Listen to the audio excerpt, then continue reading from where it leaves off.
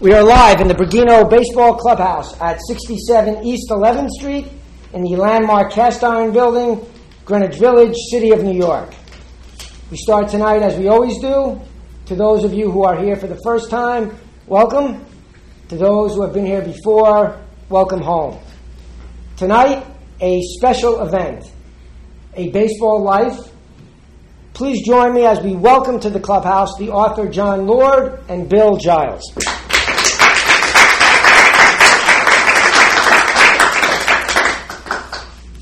I really appreciate that both of you came up from Phillies land for this, especially with Muniz behind the wheel. So I really appreciate that.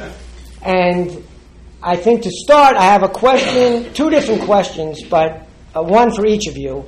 And just to get us going, Jon Lord, the author of the book, if you could just tell us how this project came about. And for those of you who don't know, Jon is a professor and the director of sports marketing, I believe, at St. Joseph's University in Philadelphia. Well, it goes actually back to 2001 when I started teaching a baseball class, and I asked Bill Giles to come and speak, and he was more than gracious and happy to do so. And I got to know Bill pretty well over the ensuing years. He actually got me to the Bartman game, where I actually watched that from the Major League box next to the Marlins dugout. He had already retreated to the suite at that point in time. So that was, I've never recovered, frankly. But anyway, after that game, I sent him a thank you note via email and said, by the way, I've written a couple of books on business, and I'd love to help him with his memoirs if he was going to do something like that. And he said he was actually working on that for his grandchildren, maybe to get it published. And he sent me some materials, and I read that. And eventually, he wrote a book called Pouring Six Beers at a Time, which was his memoirs. It's a great book. And then later on, academics have to do research, and we were going through a reaccreditation as a business school, and so I had to do research. Even though I've been there 40 years, I still got to do it. So you figure, you know what? If I'm going to do research, I might as well do something that's fun. And so I had a concept of a book about the business of baseball, which eventually became this book. And having had an opportunity to speak with Bill on numerous occasions about baseball, I knew how involved he was in so much that went on in crafting the business side and the economic side of the game when he was part owner and CEO and general partner of the Phillies. And so eventually I kind of drilled down to the idea of writing a book about the things that he was most involved in, mostly with Major League Baseball, and then with the Phillies, both in terms of what he did with the franchise and some of the TV deals, and then a chapter on building the new ballpark, Citizens Bank Park. The book covers 1981 to 2002 because in 1981 he bought the club, and in 2002 Major League Baseball reached its first labor agreement without a work stoppage since 1972, and as we've talked about this, what happened in that labor agreement kind of set the stage, did set the stage for the growth of baseball subsequently. And so I interviewed Bill on numerous occasions, got a lot of background information. I downloaded a ton of articles, and he put me in touch with several other owners and Major League executives like Bob Dupay, who I had an opportunity to interview, and added something to the book, and eventually it got published. So I met my research requirements. I had an opportunity to spend time with Bill, and I'm happy. Well, you did a wonderful job, and for those in the clubhouse and those listening to the podcast, it's published by the Temple University Press, and the actual name of the book is Bill Giles and Baseball, and it's really terrific. I know our fans will really get into it. It's right up their alley. And to start with Bill, my question is, we have a little sign in here that talks about your first baseball game, and it kind of comes, this little insert comes with all of the baseballs that we make. And you truly have a baseball life, your entire life, as Warren Giles' son, as I'm sure everyone knows. If you either have a memory of your first baseball game or your earliest, just an early memory that you have of baseball. I do. The Cincinnati Reds were playing the Detroit Tigers. Where's it? In 1940, and the Reds beat the Tigers in seven games. And I was 6 years old, and I was sitting with my mother and father, and everybody stood up after the game. I tugged on my mother's dress, and I said, "We didn't win, didn't we?" I said, "Why is Daddy crying?" That was the first game, 1940. I didn't know you were going to make me cry to start the discussion, but that is baseball, and well, thank you for sharing that. Why don't you ask him when he stole Ernie Lombardi's glove? All right, go. You're not going to get arrested, are you? No, but the police were after me. In 1939, the Reds were in a race, and they won the pennant eventually. But Ernie Lombardi was the star player for the Cincinnati Reds, a big old catcher, one of my favorite players of all time. And he went up to my father's office, which is in the ballpark, and his nickname was Lom. And he went in to meet with my father about something, and he put his catcher's mitt on the doorknob to my dad's office. And I saw it. I was 5 years old at the time, and I took it. And Lombardi refused to play without his mitt. My father called the FBI, Pinkerton police, and Lombardi did not play for 3 days without his mitt. And my dad comes home, and I'm out in the front yard playing with his glove. The first time I ever got socked by my father. Hopefully that was the last glove you took. Yeah, I think it was. What a mystery. Early memories, that's pretty good. John's book really, it does a wonderful job, and just to give you a sense of some of the chapters, they talk about some of the subjects: television revenue, collusion, the rise and fall of Fay Vincent, the strike of '94, realignment, wild cards, interleague play, Citizens Bank Park. So there's a lot to cover, and so I guess really maybe a good starting point, and then John, you can jump in wherever you kind of from your angle, which is a little bit different. But are there any, to Bill, there's been a lot of changes over time in your baseball life. Yep. Is there any change that immediately jumps to mind as something you're so glad that it happened, and maybe a change that you wish did not happen? Well, I was very, very involved in the realignment and going to 3 divisions. I was chairman of all the committees to do that, realign the divisions. Leagues have wild cards. I was really pushing for wild cards. And Bud Selig and I became very close during this period of time when all these changes were made. And I've always believed that hope and faith, mainly hope, of a baseball fan in a particular town is critical to the success of that franchise and the baseball. And Bud Selig and myself, to some extent, have done a wonderful job where now these small market teams, Kansas City was in there this year. Every team now in baseball, their fans can kind of have hope that their team might get to the World Series. And that is critical. And all these rules with the wild cards and the 3 divisions and the revenue sharing is big. And without Bud Selig and a couple of other owners, we would never have revenue sharing. A team like Pittsburgh and Kansas City, under the old rules, would never have been where they have been the last couple of years. So a lot of wonderful things. When I first bought the team in 1981, total revenue for baseball was about $1.2 billion. Now it's almost $9 billion. And all the things that have happened on a revenue basis has been terrific. Teams the industry as a whole, from back from 1990 or even earlier, through 2002, the industry, when you put all the teams' profit and loss together, was losing $300 or $400 million a year. $300 or $400 million a year. Why was that? Well, Peter Ueberroth understood it when he became commissioner, and he came in. At that time, there was 26 owners, and he said, "I figured out the problem with baseball.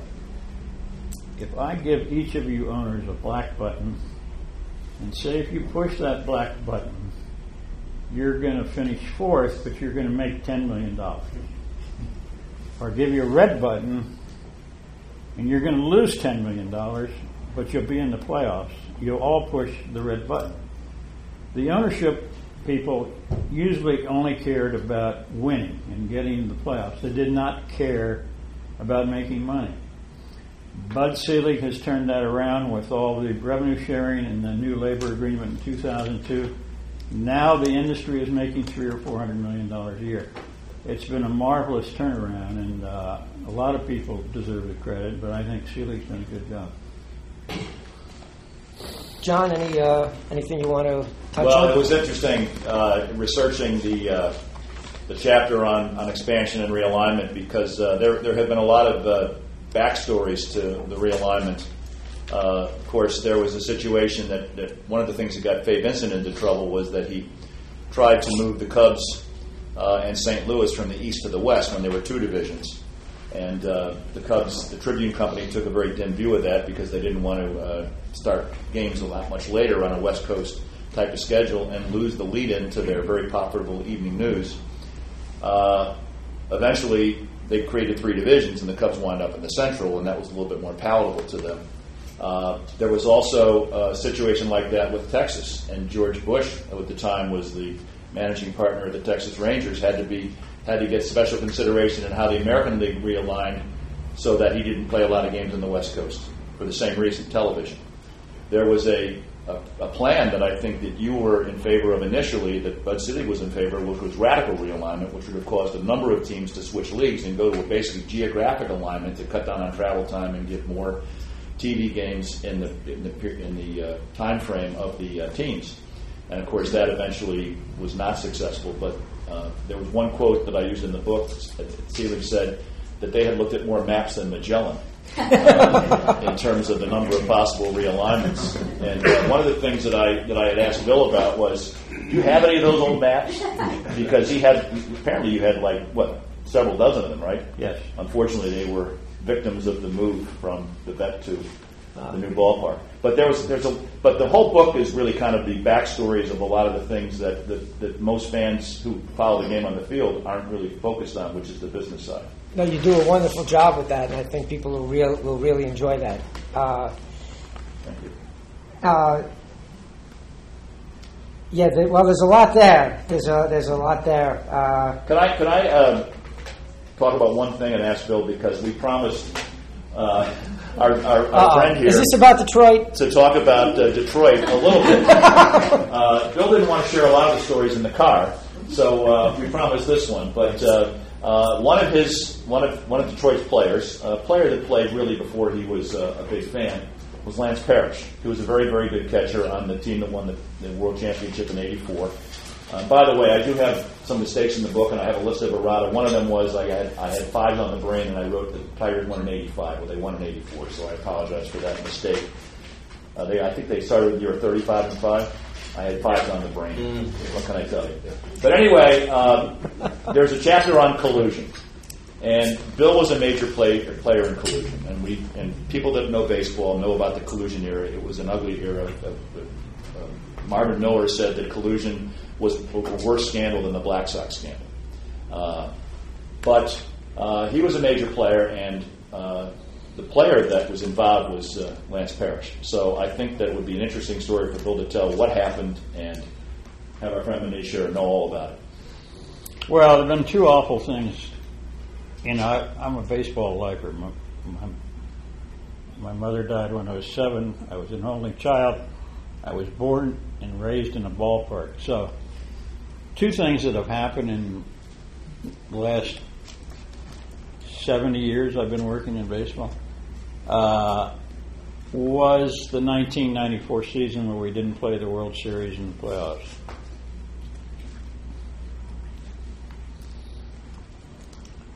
The other was signing Lance Parrish. That was back in, 87, 88? 87. And we were told by the Commissioner Uberoff that you should not sign anybody else's player free agent, because that's what's driving up the prices of salaries and so forth. And I did not think it was right to do that. I thought it was illegal to do that. And we were a pretty good team. We were in second place or so the year before, and Mike Schmidt was our key player, and he comes to me and says, "Bill, if you get Lance Parrish, we can win the pennant." So I talked to a few owners, and some said, "Don't sign him." Some said, "Do your own thing." I talked to some lawyers, said, "Do your own thing," etc. So I decided to go sign Lance Parrish. And he was making $1 million with the Detroit Tigers, and I offered him $1,100,000 with a $200,000 bonus. And he didn't really want to leave Detroit, and Tom Rich was his agent, and I met with Tom in Tampa, Florida. And Tom Rich says, "You know what baseball is doing is illegal. If you sign Lance Parrish, maybe it'll take some pressure off that." So I signed Lance Parrish. Unfortunately, Lance Parrish was awful.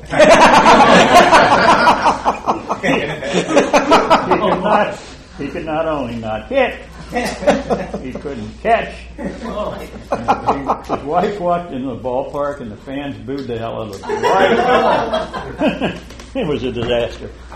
So those are two things I didn't like. There is I had this great picture.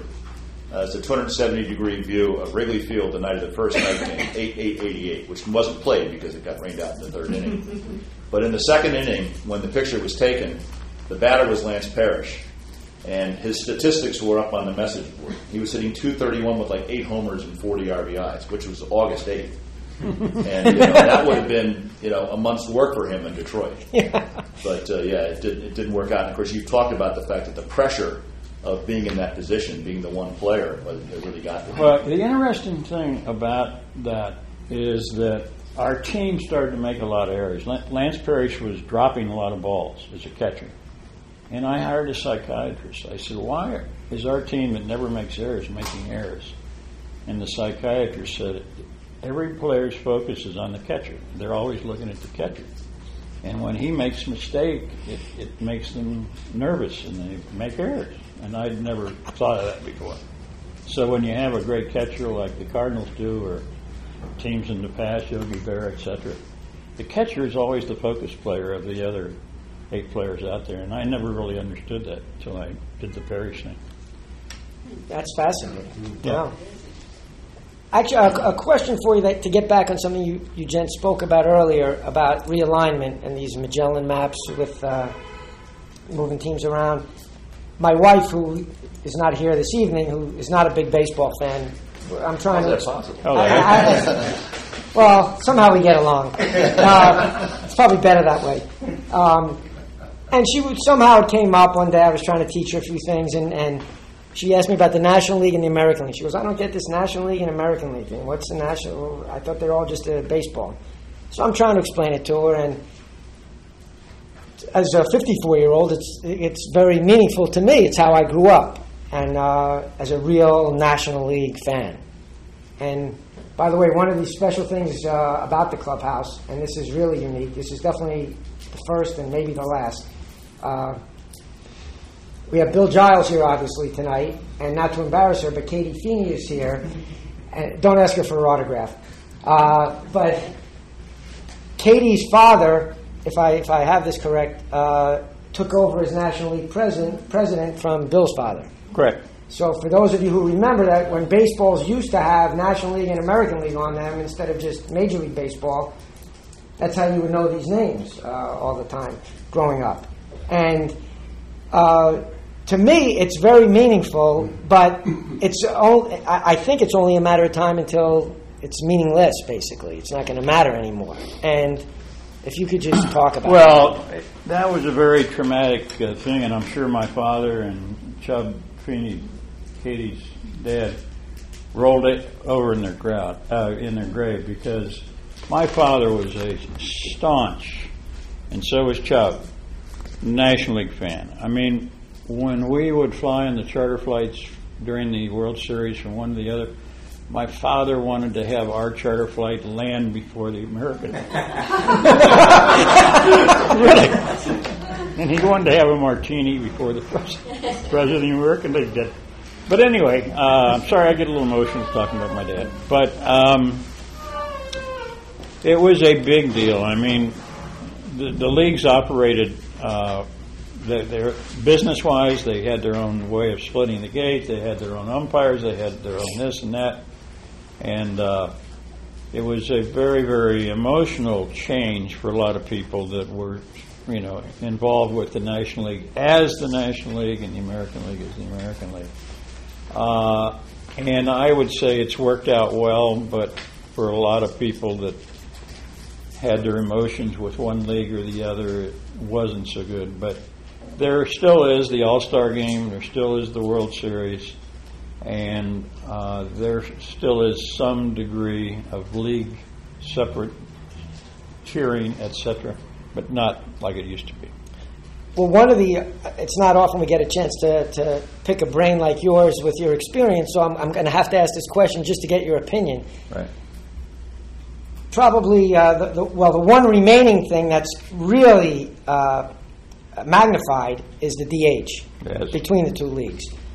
Nobody cares what I like, but there are some people who love the DH, some people who despise the DH. I would imagine at some point it can't continue like this, especially because of daily interleague play. Am I wrong? I think you're wrong. I think two things about the DH.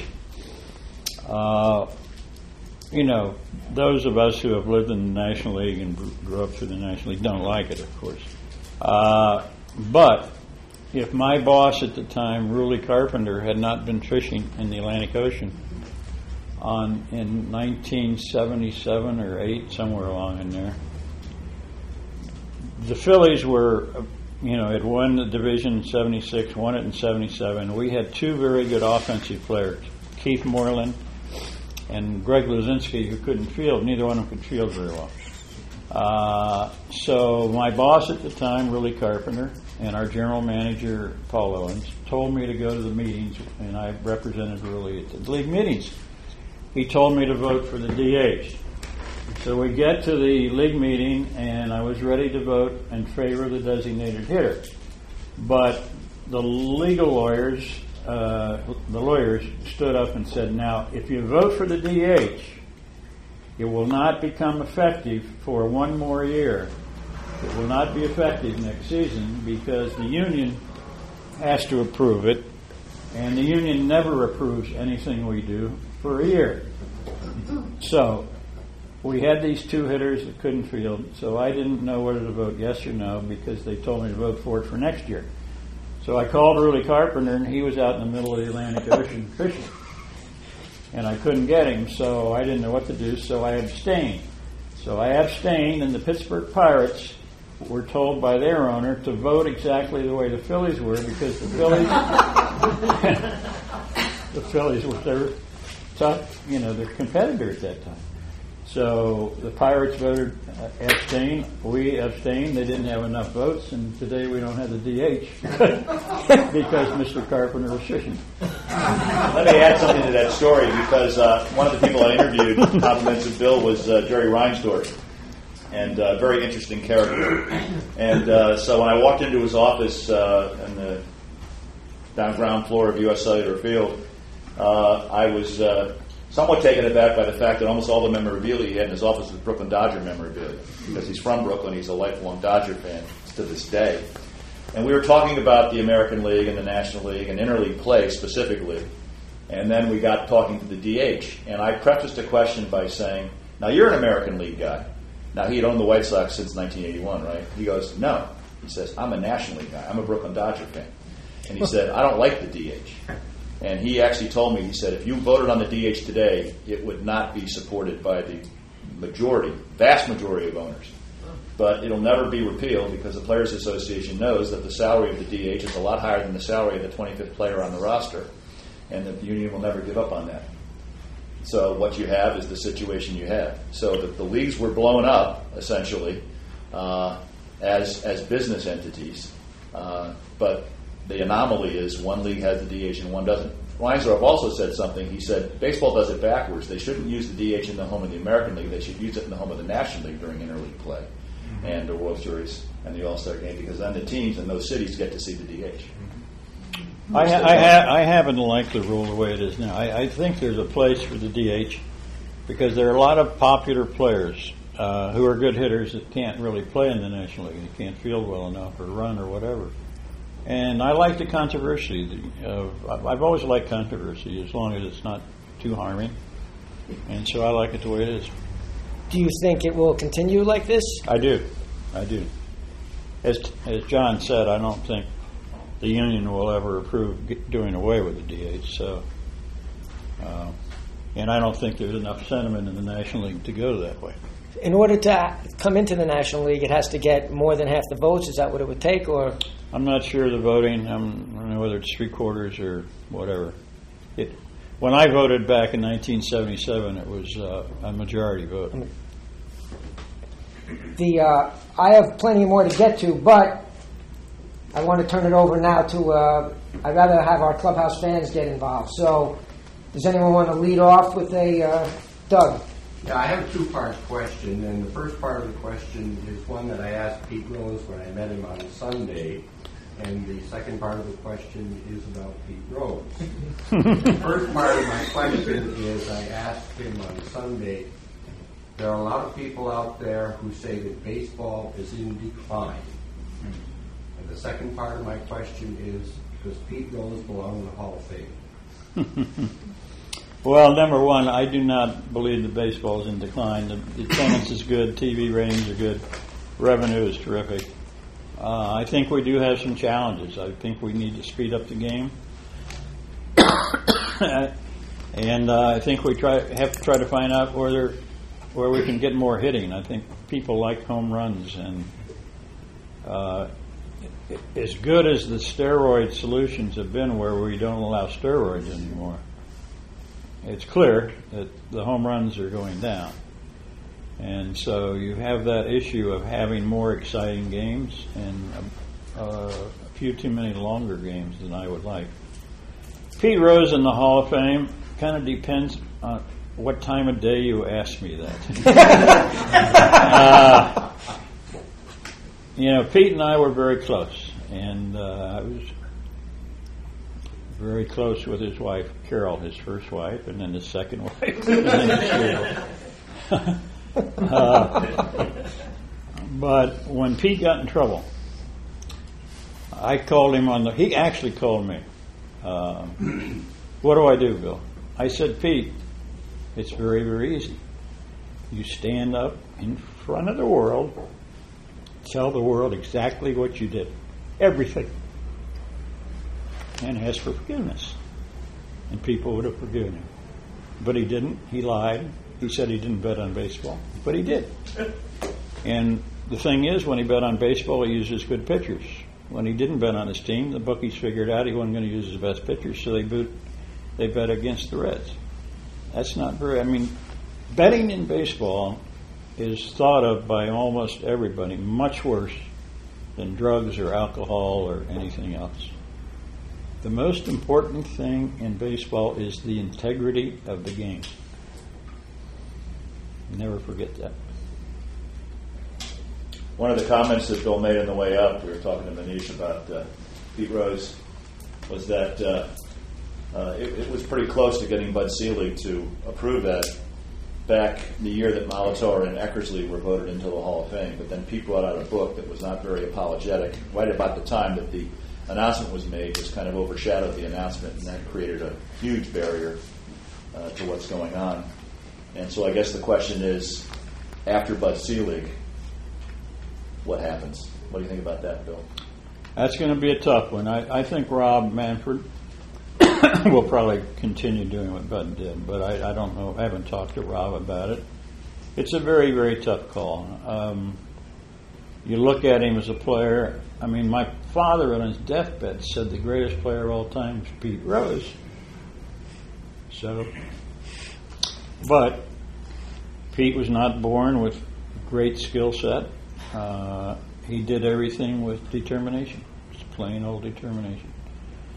He was with us back in 80 and 79 and so forth, and he went 0 for 5 against Montreal. We flew home at 3 in the morning.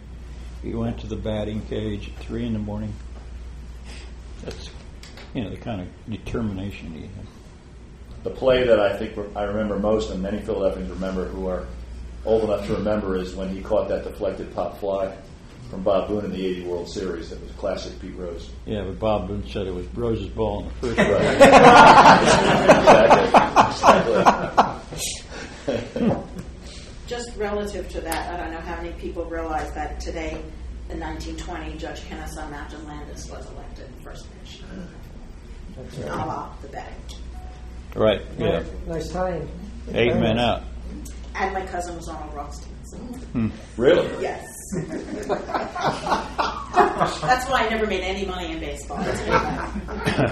Yeah, the great question, should Shoeless Joe Jackson be in the Hall of Fame? Yes. Yes, sir. I don't want to monopolize the discussion here, but I actually have a lot of questions, but I'll just ask one more. And that is, you noted earlier in your presentation, and Pete Rose agrees with you on this, by the way, that there's been a decline in batting in recent years. I don't know how far back, but one of the things I've noticed is that when you're putting in a new pitcher every 2 or 3 or 4 innings, whereas in the old days, Juan Marichal and Warren Spahn pitched 16 innings one game. Right. So batters have to face a fresh pitcher all the time. And that has to have some impact on the batting skills. The big deal now, in my opinion, is all these young pitchers who throw 100 miles an hour. I cannot believe how many pitchers there are that can throw 100 miles an hour. It's unbelievable. I'm not sure why, but it's happening. And they're breaking down. Yeah, some of them. There's a good piece in the Times today about how baseball is trying to set up a website. They have set up a website where all the information, and Dr. Andrews saying, kids it's not 90 at 100, it's 12-year-olds throwing 80 at 12. And if somehow you can tell these parents and the kid, and it's going to be hard, because maybe it's better to pull back a little bit, play football, basketball, and then not throw curves until you're, Yeah, I was taught when I was a little leaguer, not particularly good, but by the Cincinnati Reds pitchers, don't throw a curveball till you're 17 years old. My 12-year-old grandson is playing on a little league team, and these guys are throwing curveballs and knuckleballs and all that stuff. It's crazy. Is the Giles on the Phillies now any relation to you? We're going to adopt him if he can.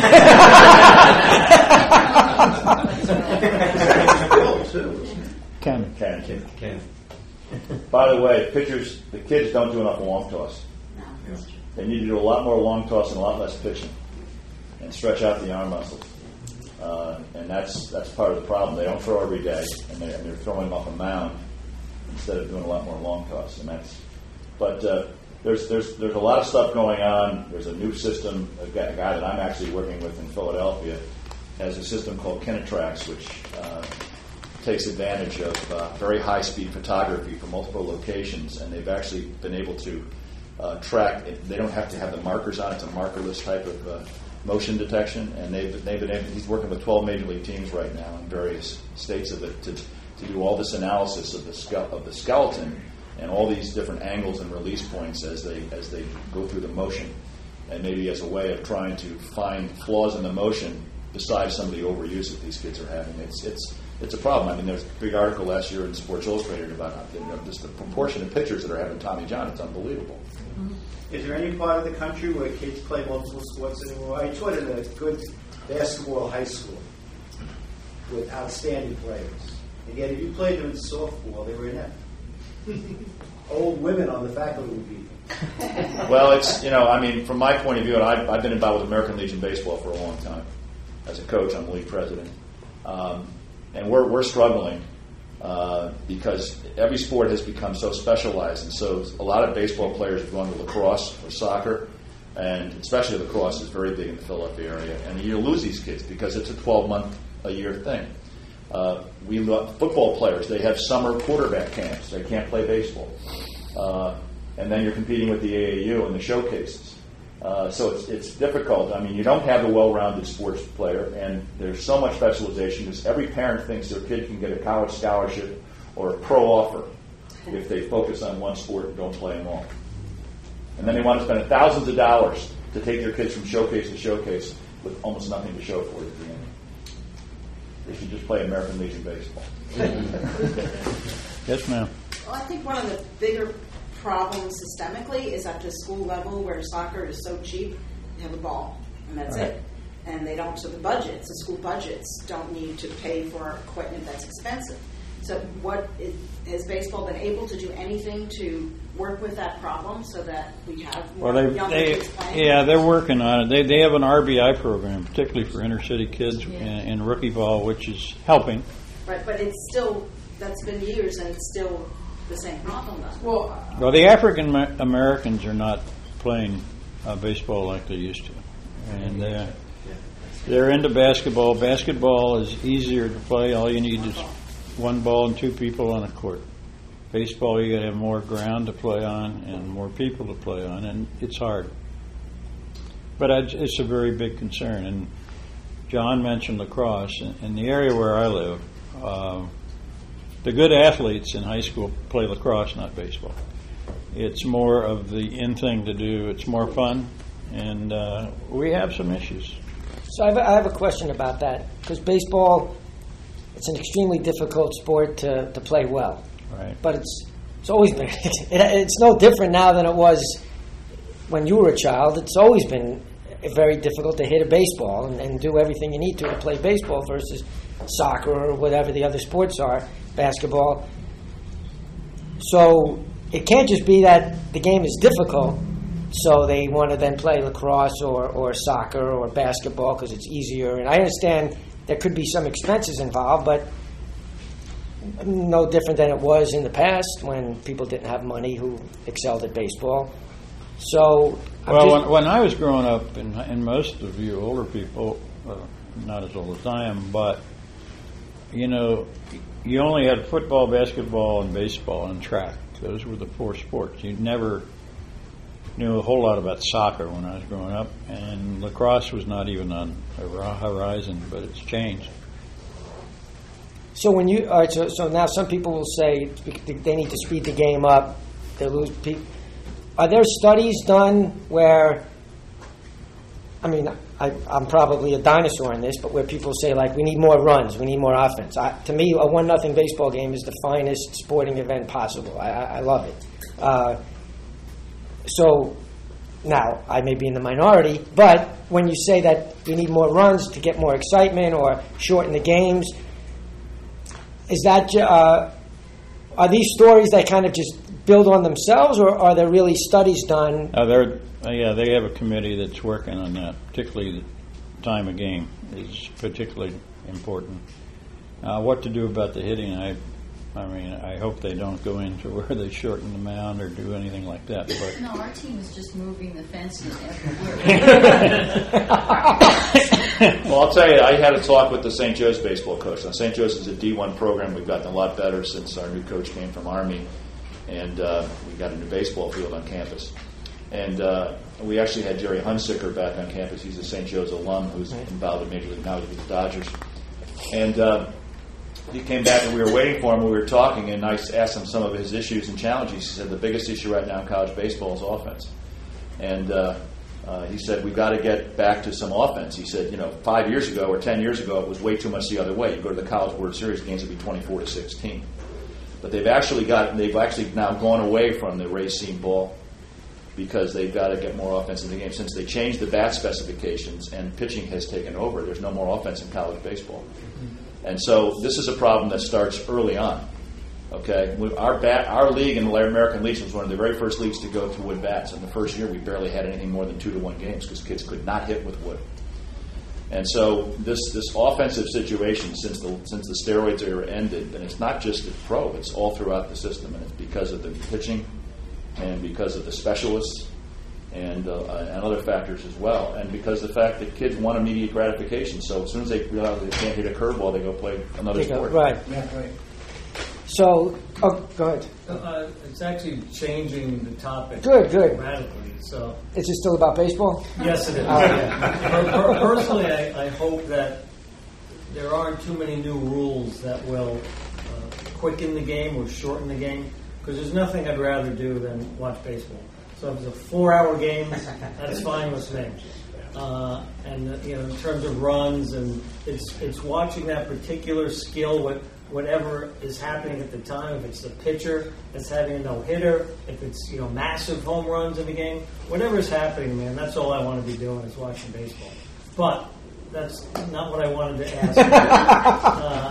I wanted to ask both of you gentlemen if you could comment. It's more of a business question about baseball, and if you could comment a bit on the impact of the Players Association, and particularly Marvin Miller, and what happened, when he came on board. I know that's a very long topic. It could be a seminar in itself. But if you could both comment a little bit on that. Well, the good news is, since 2002, things are so much better. Donald Fair, who was running it for a while, departed. A guy named Michael Weiner was running the Players Union for a while. He passed away. And they have a new gentleman, Tony Clark, is that right? Running. But the atmosphere and the cooperation is 180 degrees. It really got horrible when Peter Ueberroth and Don Fair and others got into it many years ago, and there was a distrust by the players. I mean, I tried to have a meeting with the Phillies players one time with investment people, insurance people, to explain to my players all the good things you should invest in, the things you should not invest in, because I had Steve Carlton. His agent convinced him to get into tax shelters. He bought an AMC automobile dealership and lost all his money. Now, I didn't want that happening to my players, because I loved the players. So I called this meeting, not one player signed up. The players are told by their agents, do not trust management. And that was going on for years and years. Now it's different, thank God. And there is a big trust between Rob Manfred and Bud Selig and Tony Clark and their people, and it's a good feeling right now. Do the agents, are they sort of in between the owners and the Players Association, or are the agents aligned with the association? Probably a little bit more with the association, although the association tries to monitor the bad agents. Uh-huh. You have to get approved now to be an agent, which is good. For full disclosure, as I introduced myself to you earlier, I'm involved in the labor movement, not the baseball labor movement, obviously, but I'm reading Marvin Miller's book right now, and it's A Whole New Ballgame?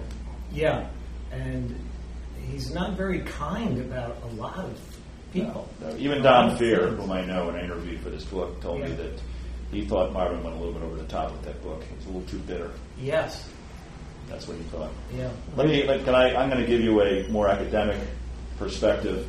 I tell the kids in my business and sports class that the most important day in the history of professional sports was December 23rd, 1975. And that's the day that Peter Sykes, quote unquote, freed the slaves on the Messersmith McNally case and redefined the meaning of the reserve clause. What that meant was that baseball's owners, and we actually talked about this at dinner, had to now begin to treat baseball much more as a business where they had to figure out new ways of generating revenues to pay the higher salaries that were inevitable with free agency. And Marvin Miller did that. And that is, I think most people would agree that was a crucial step in making baseball a better game. Free agency led to better competitive balance. Free agency led to more money being made.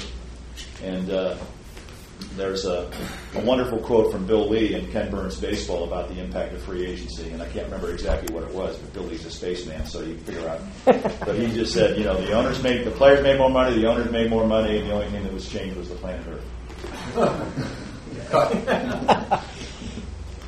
Thank you. Well, a question, which is one of the chapters in the book, so I'd like to talk about it. It's one of your crown jewels.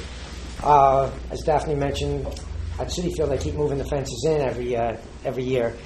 But you were really the man behind Citizens Bank Park, which is really a beautiful park. Lee and I had the good fortune to spend a beautiful afternoon this summer there. And you won. That's not Seattle, wasn't too frequent. Yeah. But it's really beautiful. And if you could just talk a little bit about what that was like. For those of you who may not remember, it was Veterans Stadium was the prior park, which was kind of that AstroTurf round thing that a lot of ballparks were at that time. Good description.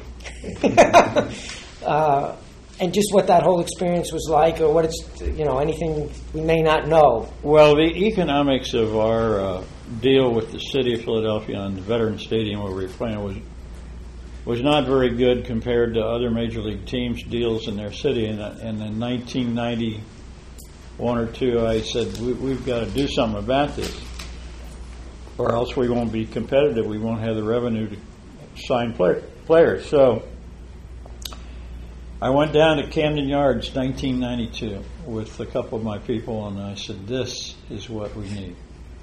We need a Camden Yards, baseball only, grass, all those good things in Philadelphia. And from 1992 till we got the money in 2001 or 2, that's all I worked on, because I knew we would not be competitive financially if we didn't have our own ballpark. And then once we felt like we were going to get it, we went to every ballpark built in the United States. And of course, I grew up going to a lot of games in Wrigley Field with my father. And I loved Wrigley Field. I liked the ivy. I liked all the brick. And so when we built the ballpark, I said, I don't want to see any cement. I don't want to see any aluminum. I want to see brick and grass and plants and good things like that. And then the design and development of it. And I wanted to create something in center field that was like the boardwalk in Atlantic City. People can have fun, where the kids and family can come and not be particularly a diehard baseball fan and just to enjoy the evening or day out. And it worked. I mean, we've built a great place. People love it, and it's been a huge success. Chickies and Pete's. You got it. A long line there. The story is really fascinating when you think about it, because I interviewed Larry Lucchino, and Larry actually was the ballpark guru for Camden Yards, working at the time for Edward Bennett Williams.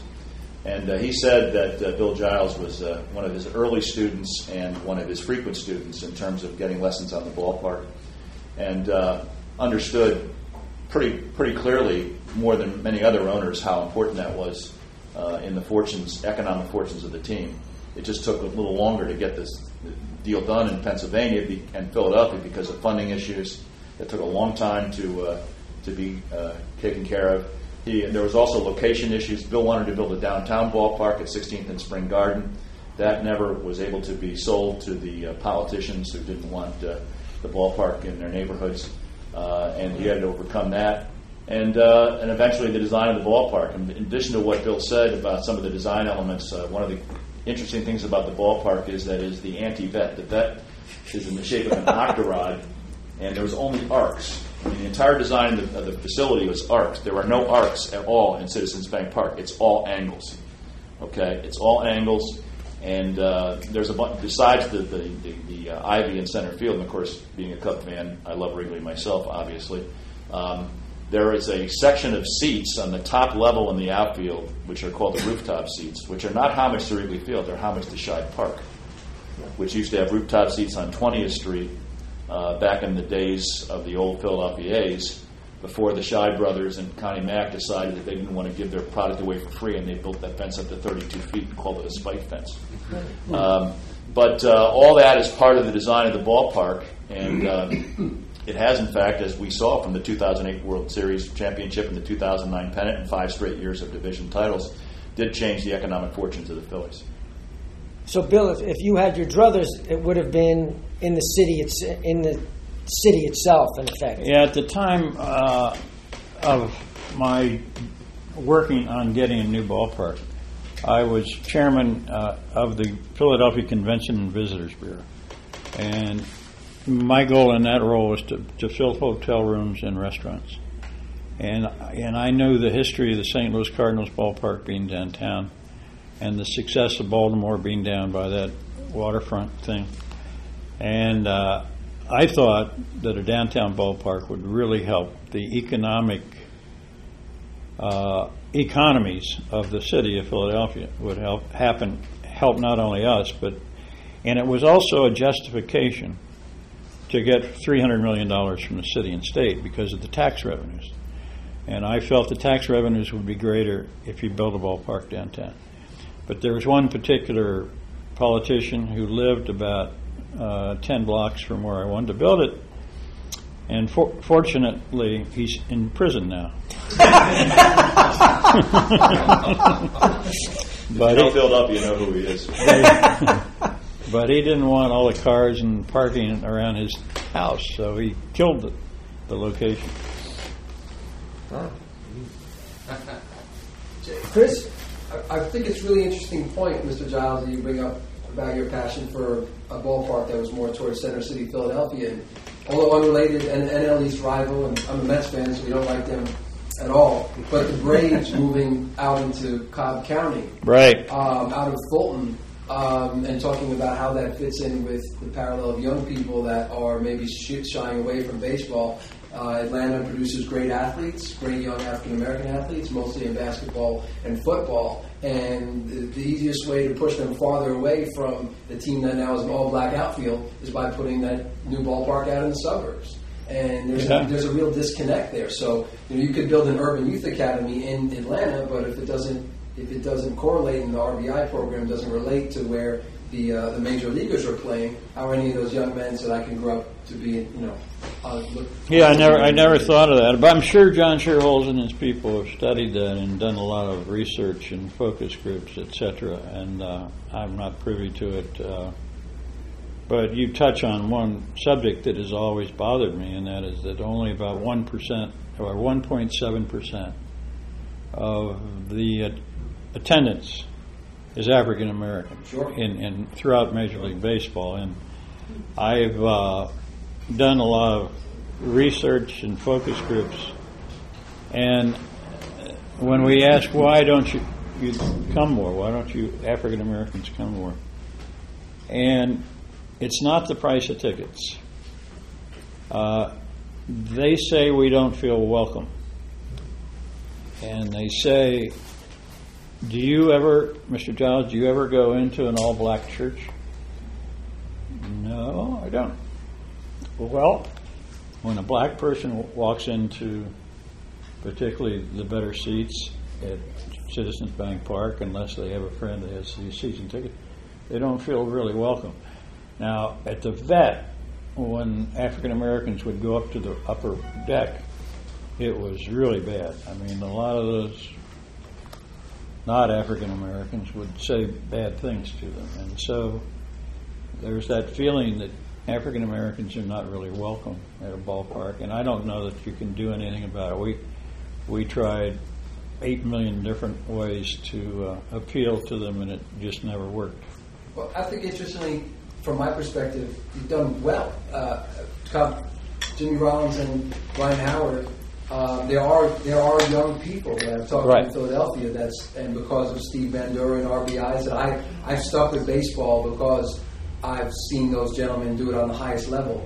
And so it's one at a time. So I would compliment the Phillies more for that, and the facility of Philadelphia and individuals like Steve Bandura. And I think the best story in sports this year on a youth baseball level emanates from Monday Davis in Philly. So it's one at a time. So I think you should. That's a good point. Thank you. You should take a compliment. Come to St. Joe's next Thursday. Steve Bandura is speaking to our sports marketing students. Yeah, I met him before. Good man. He's a real good man. Yeah, I think the success of the inner city baseball stadiums is most typified by Pac Bell at AT&T Park in San Francisco. Everybody there is 25, 30, 35 years of age. Yeah.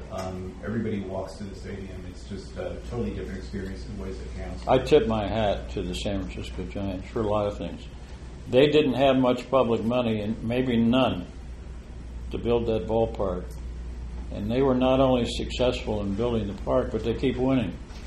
I mean, really, it's and it's paid off. I The tip- ballpark has been paid off for the most part. I tip my hat to those people, Larry Baer and whoever else is calling the shots. I mean, the best job ever done in baseball, in my opinion. Yeah. Just following up on that, I used to run sales and marketing for the Mets for many years, and with the group sales, the largest percentage other than companies for group sales was from churches and temples. And African American in particular typically did come as part of the church groups, and it was large numbers. So I'm not sure that the idea about the economics not being the major factor is in fact true. It might be in some areas but not others, but that's never been my experience, that it was just not interest, because the church groups were huge numbers that we did. Yeah, they probably enjoy coming as a group.